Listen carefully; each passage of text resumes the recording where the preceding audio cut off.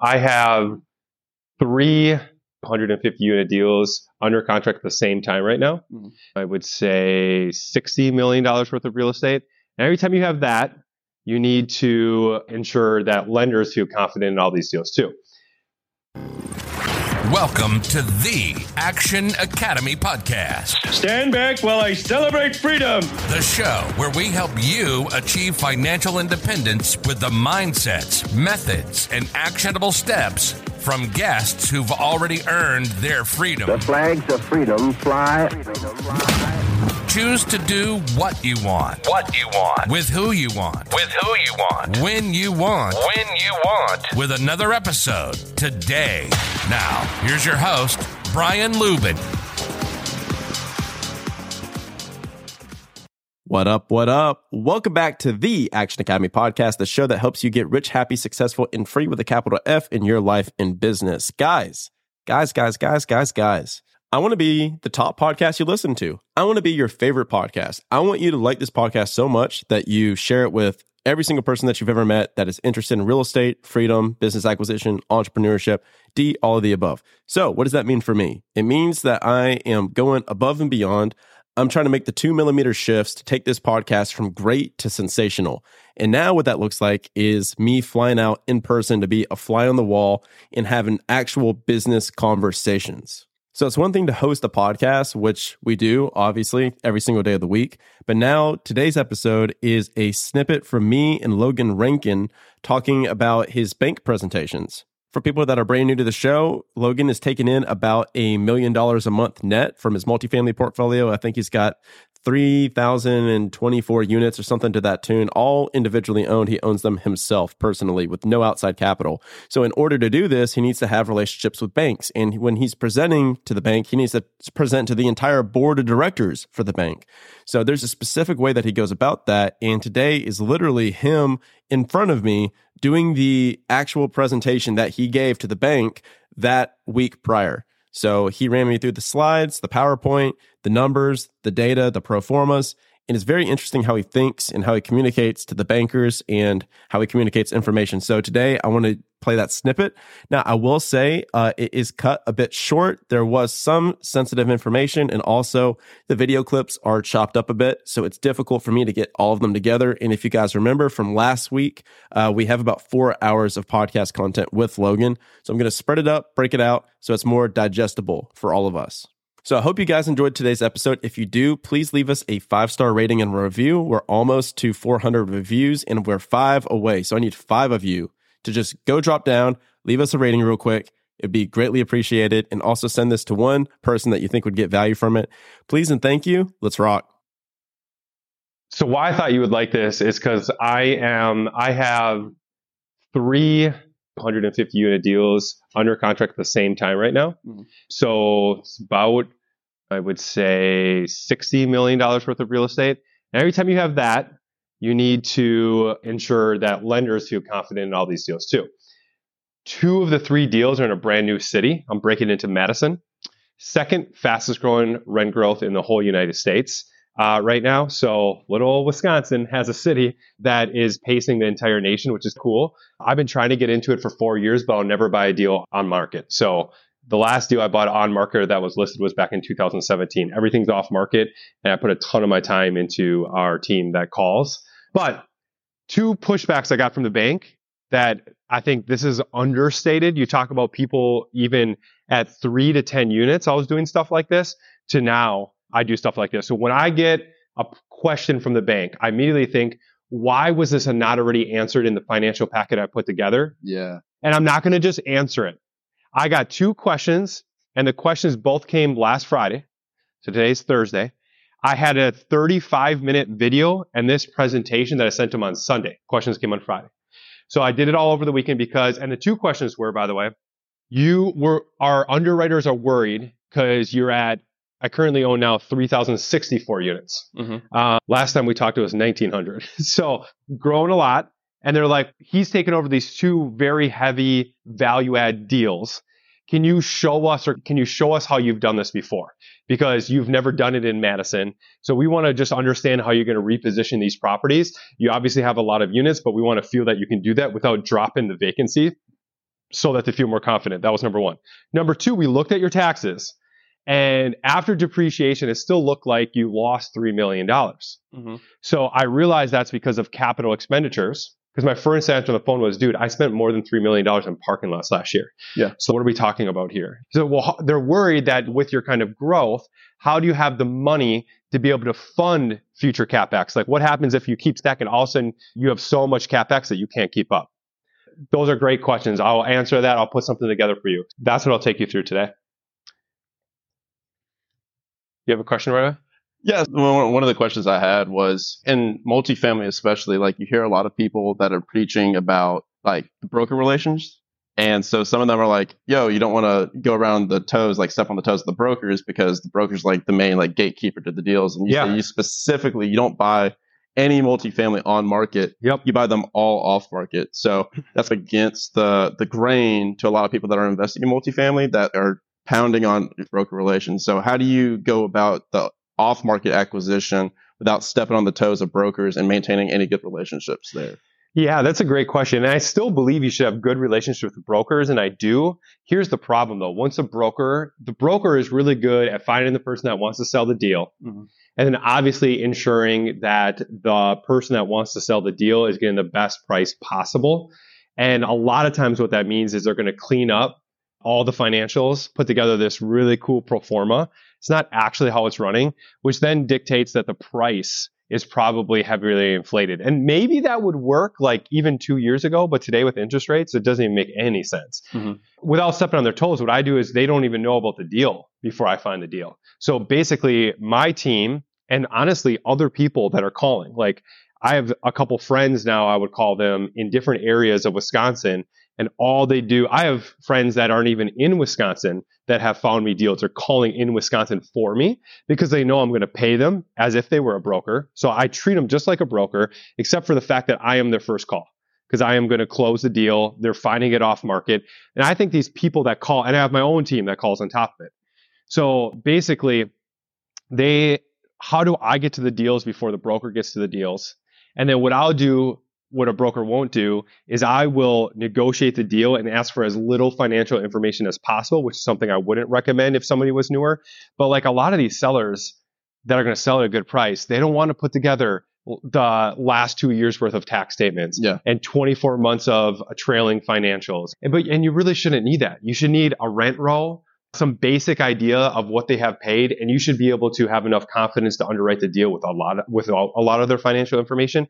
And that's good for me and it's good for them because I can probably get a little bit better of a price, but they also don't have to go through all this bullshit to put together, which is one of these deals I'm buying. The guy's owned it for 30 plus years. The last thing he wants to do is figure out, he doesn't even know what a T12 is, right? Yeah. So with a broker, they'll have to go through all that because they're packaging and they're selling it to a lot of different people. And if there's institutional money that's involved, which at my size of deals sometimes there is, they're going to need all that. Because you can't do a loan with agency debt or Freddie Mac or Fannie without all this financial information. But local community banks, credit unions, they will put more trust in the operator than they will necessarily all the past financials because they trust where you're going to take the deal, not where it is right now. So you're selling convenience. Exactly. Cool. Yep. Got it. And I don't think it ruins the broker relationship either because the broker's not even in the picture if we find it before them. Yeah. So you're not competing with the broker because you got it. Yeah. I'm sure the broker would rather have the deal, like be in it, but I'm not competing because they didn't find the deal first, which is where you want to be. First thing I'll take you through. So first thing I want to show is this is a recent deal that I bought last February. The first thing that I always go through when I look at a deal is how is it currently running? So this is the as-is financials. And I even put here, I actually made the rents average because this rent roll was like all screwed up. But so the rent's actually a little higher than what was actually in place. But you can see up on the top, $575 for a studio, $650 for a one bedroom, $800 for a two bedroom. You can see that total gross rental income is $78,000. So this is 114 units, just under $1 million gross income. And then if you look at the operating expenses, you got about a 50% OpEx, which is pretty normal, 45 to 50%. Net operating income is $38,000. So I find that most investors don't take the time to study this as much as they should. And in my presentation to the bank, I said, I obsess over this. So this 38,204 is the biggest number. This is just a business that has 114 rooms. And the objective of the business is to take the net profit, the net operating income, and build it as fast as you can, right? And then build it to a sustainable mark, because lenders build off of sustainability. They call it stabilized value, right? That makes sense. You had a business and you had one big sale and your net profit was really high one month, but then goes back down. That's not stabilized. Right. So when I'm thinking about this, I'm thinking about how do I do it as fast as possible, but I do it from a stabilized value. And there's a lot that comes into play. Specifically, I'll remind you, Brian, one of the biggest call it is, if you're going to take it to 68,000, if you're going to hang 30,000 a month, almost double, because I'm calling my shot. I said in 13 months, I'm going to almost double the net profit. Doubling or increasing the gross income is one thing, but doubling the net profits, that's a whole nother. That's a lot harder. It's how are you going to do that without losing cash flow month over month, right? What do you think is the best thing to begin focusing on? So obviously everyone is always talking about doing the gross increase. But you think it's better to start with the net increase to begin with and have a focus on that, the net profitability, instead of just, because to your point, a lot of people are always raise rents, that's their plan. Yeah. Buy multifamily, raise rents, increase the cap. Yeah. But with you, you're saying, okay, cool. Let me look about it at the bottom 50%, the bottom line, and let me think about all of this stuff. So you think that's the best place to start for people that are? I think you always have to look at both sides of the coin. And the number one and I do, yes, I think the net profit is the best place to be able to start. I think obviously the easiest place to grow the net profit is on the income side, but you got to look at both. And I do believe, we'll talk about this later today, but one of the things that I've done is in our business is figure out how do we do this over and over and again with the right systems. So for example, not a lot you can do with taxes and insurance, but you can stabilize property management fees. Utilities, there's a lot of stuff you can do to actually lower utilities or rub it back in the residents. But right here is two really big metrics that you can control, whether you have a third-party property management company or it's your own. On my company, we know that when we take over a property, we have all these systems that we're going to be able to implement within at certain times, at 3 months, at 6 months, at 9 months. So we know what the operating expenses will be by the time that we're done repositioning this, which is really helpful. Because obviously, if you understand your expense, the only other thing that you were talking about that you would want to drive is the income. In Wisconsin and most across the United States, the average other income is 3.7%. So anything that is not rent, and you can see on this property, right, other income is 1.6 currently. We average, last year we finished at 11.8%, and this year we'll hit 15. So 15% other income versus 3.7 is a huge trigger to pull. So I'll talk about that later on because I'll show you the pro forma and what we do and how we add more. But it's just as simple as thinking about if you were a resident living somewhere and you were paying for somebody else, why would they not pay us? For example, internet. In my market, high-speed fiber internet costs anywhere between $80 to $100. Okay? The resident's paying for that. Everybody has internet. But why aren't they paying me? So what I said is I'm going to partner with a company. I'm going to have them install high-speed fiber internet. And instead of you negotiating on behalf of one person, I'm going to negotiate on anything you have. Even if you only have 10 units, that's more than one, 100 units. Or in my case, 3,000 units. So I was able to get high-speed fiber internet in 2,500 of my units at a cost of $15 a month. It's great for them, by the way. They don't have to guess who they're collecting it from, me. They don't have to collect it from a delinquent resident, but $15. Now, I can go back to the resident and charge $49.99. Residents saving $30 to $40 a month, and I'm making $35 a month. We both win.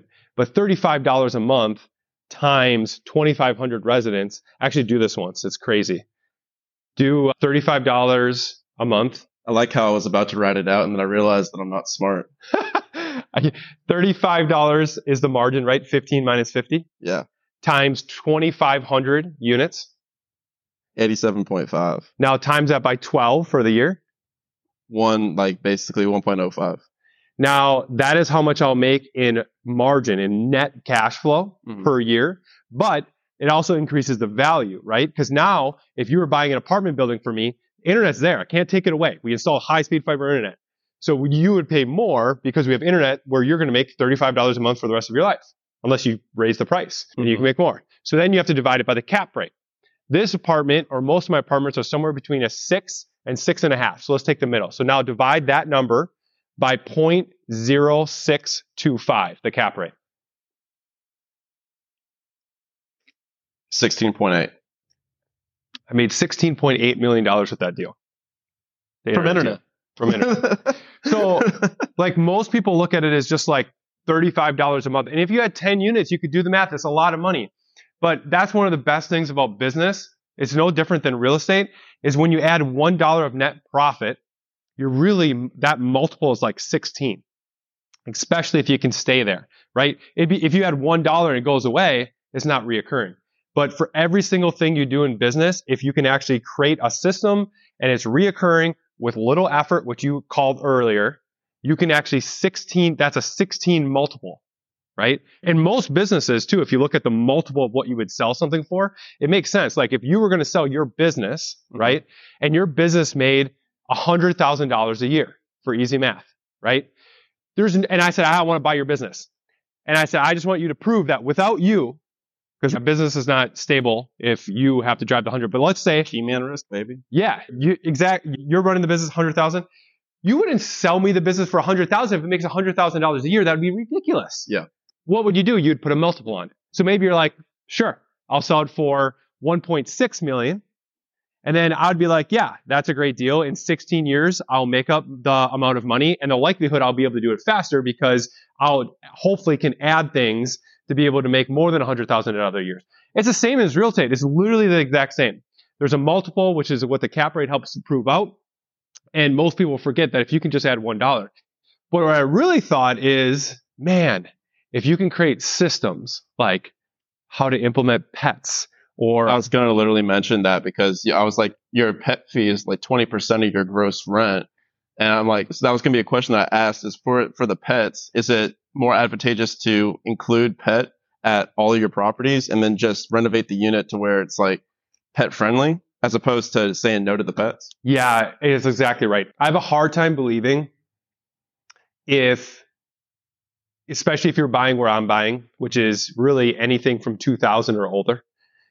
Anything that has 23 to 30 years of age, it hasn't been renovated. I have a hard time believing that inside of the unit still looks great, right? Yeah. Even if it was the year 2000, 23 years, wear and tear, people loved carpet back then, but especially in the 1970s, you should renovate your units. But most people that renovate units, they cut corners like crazy because they're trying to do it at the best cost.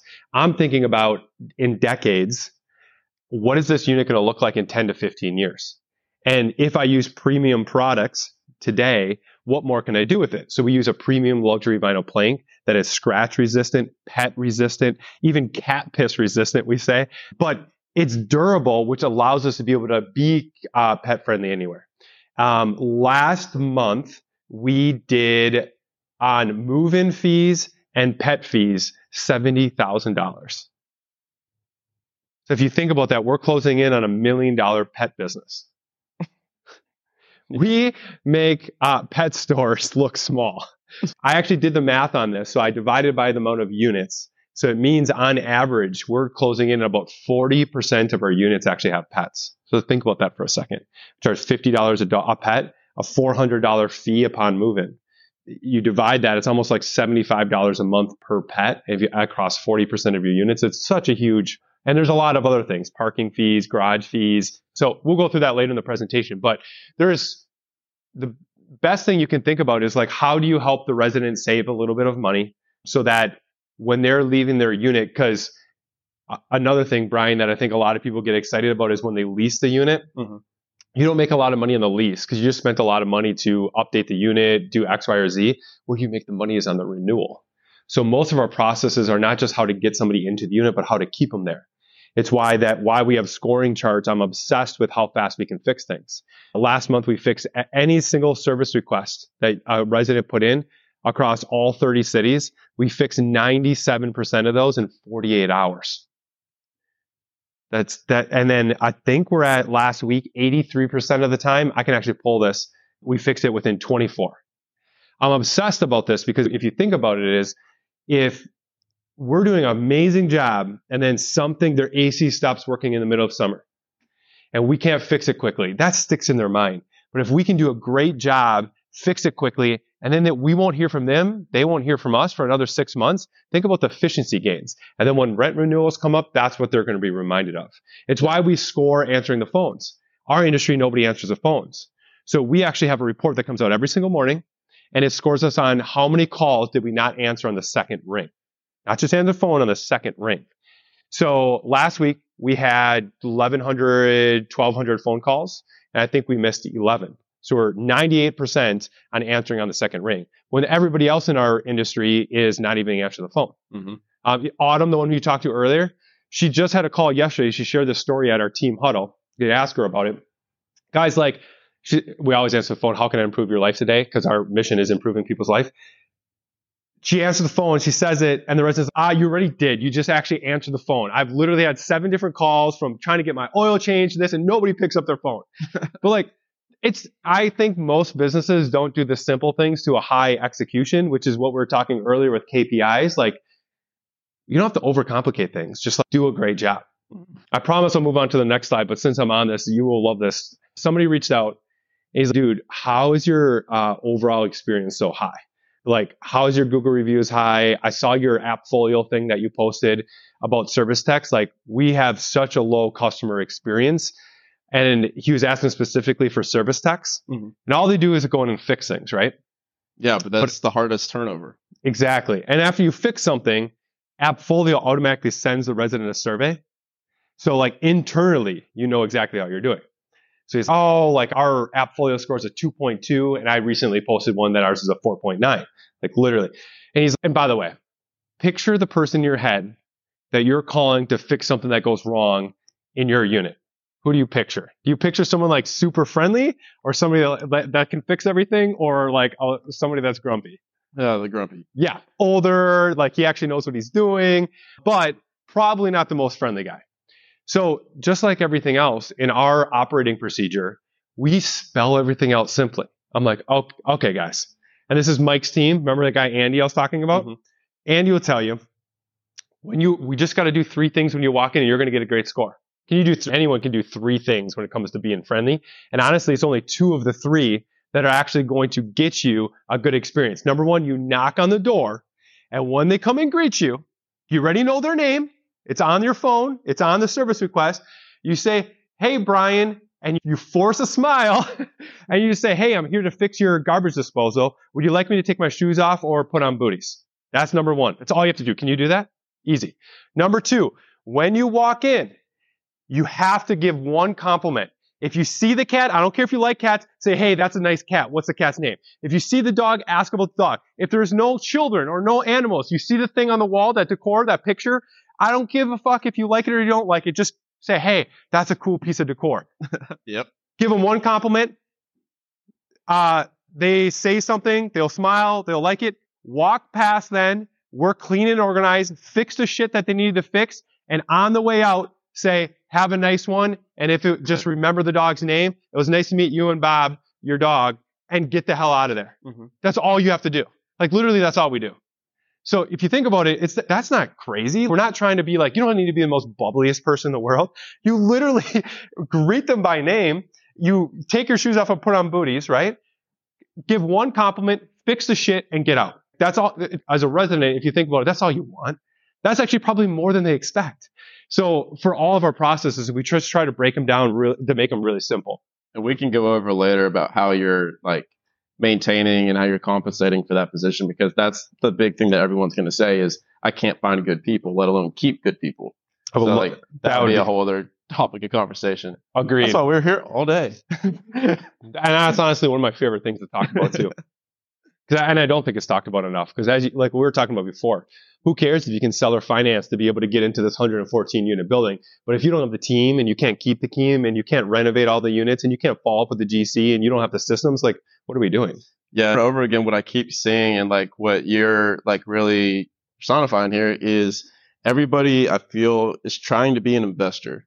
Everyone wants to be like the big investor over the last 10, 15 years. And that's the trend that we're like getting out of, is going from the investor mindset to the business owner mindset. Yeah. Because how you run it, and I think your competitive advantage here is like you've got the biz ops experience, and then you're able to just say, okay, real estate just is a business. Yeah. Like anybody that has a big real estate company, like they're just really good at business that just happens to put like real estate in the container of that. That's exactly right. But everyone does it backwards. Everyone is like, oh, I'm really good at analyzing a deal and negotiating on the front end acquisition.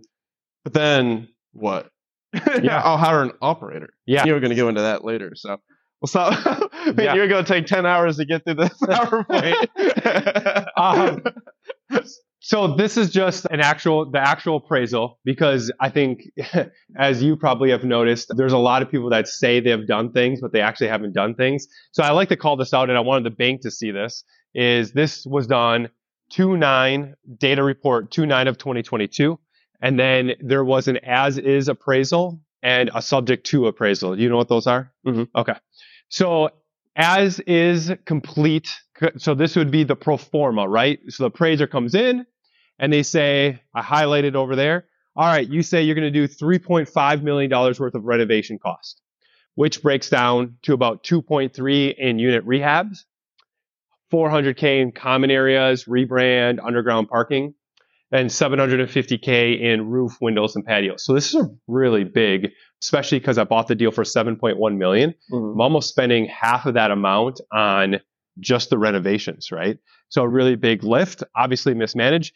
And they said, if I spend that much, the appraiser said, we think you can get gross income to 1.18, which is about $100,000 a year.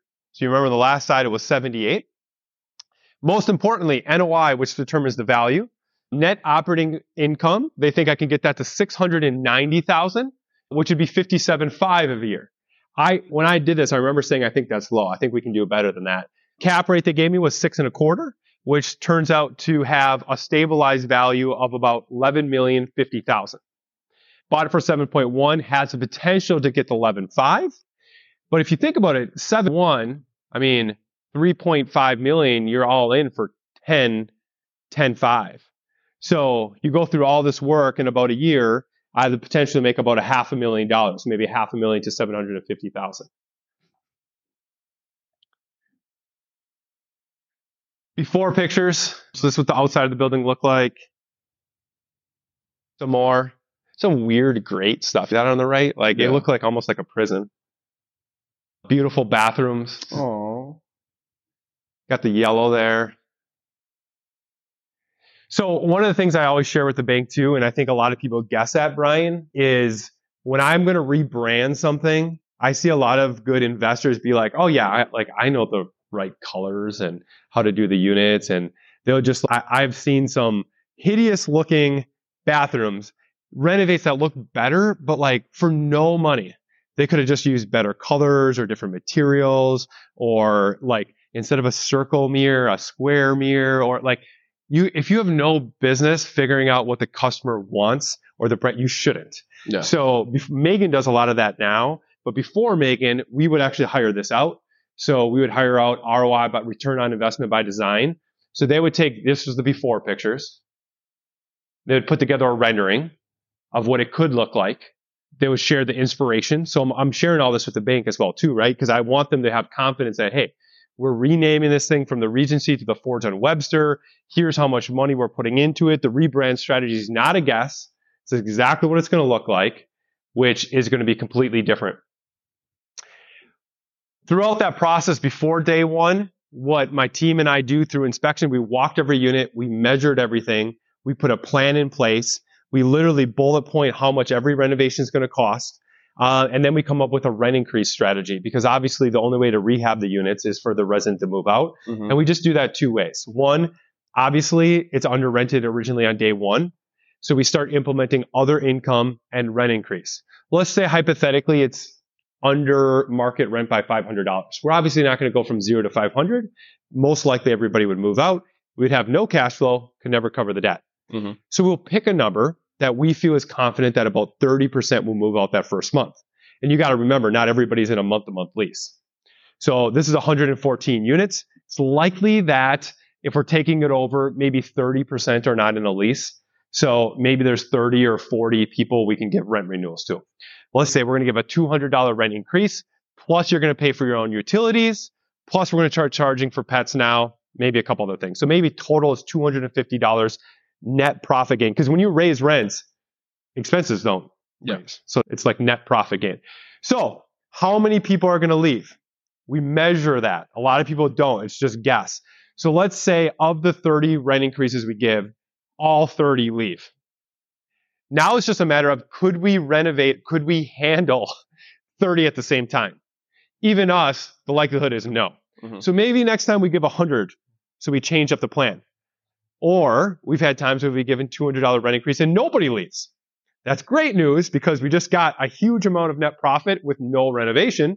So the net next time we do this, now we're going to raise it $250 or $300. We basically let the residents tell us how much they're willing to pay and if that's going to force them to move out or not in month 1, 2, and 3. Mm-hmm. So the next 9 months of the year tells us how much we're going to push so we can see the move outs to be able to renovate the units. So what do you do if nobody moves out? Raise faster and harder. Okay. So when's the next one? Is it another annual or is No, every month. Got it. So, because leases are usually signed at random times, right? Somebody moves out. So when you take over a property, there's usually, it's not exactly 10, but every single month there's a different number. Mm-hmm. So it could be on this 114 unit, it actually worked out really well. About every single month, there was somewhere between 10 to 20 new leases that were ending that needed rent increases or rent renewals. Mm-hmm. So we were able to accurately say, here's how much of a rent increase. And then say, hey, we predict 35% are going to move out, which is exactly what we want. And we can predict that because the last 3 months, that's exactly what happened. So that's the first thing that we do. We also over communicate, Brian, all the updates. So dude, like you look like a jail before, like within the first 30 days, look at how beautiful the outside of your building is. Look at the landscaping that we're doing. The safety is paramount. We relit the whole thing. Elevators now work. Underground parking, you can actually park with that feeling like you're going to get stabbed. There was like no lights down in the underground parking. It's really bad. Also, we're going to charge you for it though. But so we start showing them and communicating them before we even do the renovations, which give us a greater likelihood that they'll pay an increased amount of rent because they see that they're getting something in return. I think you're right. A lot of investors, especially syndicators, they just raise the rent, but they won't do anything. Mm-hmm. You're going to have a higher likelihood that people are going to move out because you're not giving any value, even if they're under market rent. So we do a lot of those things. Second thing that we do is we offer them to move to a renovated unit. Hey, like first couple units that we renovate, come and take a look at it. Here are the pictures. You're getting a $200 increase, but this brand new one, if you pay a $400 increase, literally everything is brand new. Mm-hmm. So pay an extra $200 that you're going to have to anyway, eventually.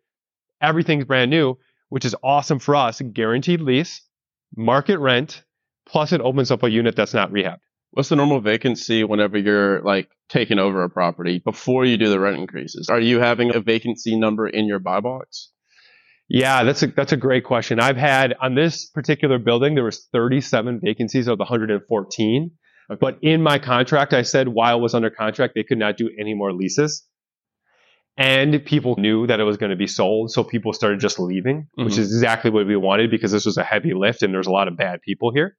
But typically, I would say I love at least 5%. So I'm 5% vacancy. Yeah, I would have thought it would be higher. The higher the better, especially if you're renovating. But these days, with supply and demand, it's most of these units, especially because I'm buying. If you think about it, the properties I'm buying, rent's always low, mm-hmm. way under market rent. So a lot of these residents are just not moving because there's nowhere else to go for the same kind of rent. So we're looking for the 5 to 10% organic vacancy and then artificially build it up to about 35%. Yeah. Got it. Yeah, you want to build it up as much as you can. But now I would tell you also want to be careful. Hey, real quick, if you're still listening to today's episode, I'm assuming you got value from it. So I need your help specifically. My 2-year vision with this show is to help over 1 million people do what they want, when they want, with who they want. And I can only do that with your help. There are two main ways that a podcast grows. One is through ratings and reviews, and the other is word of mouth. If you could please leave me a 5-star rating and a review on Apple Podcasts and Spotify, as well as send this to 1 or 2 friends that you think would get value from it, we can reach the people that we're looking to reach. Thanks in advance. Talk tomorrow.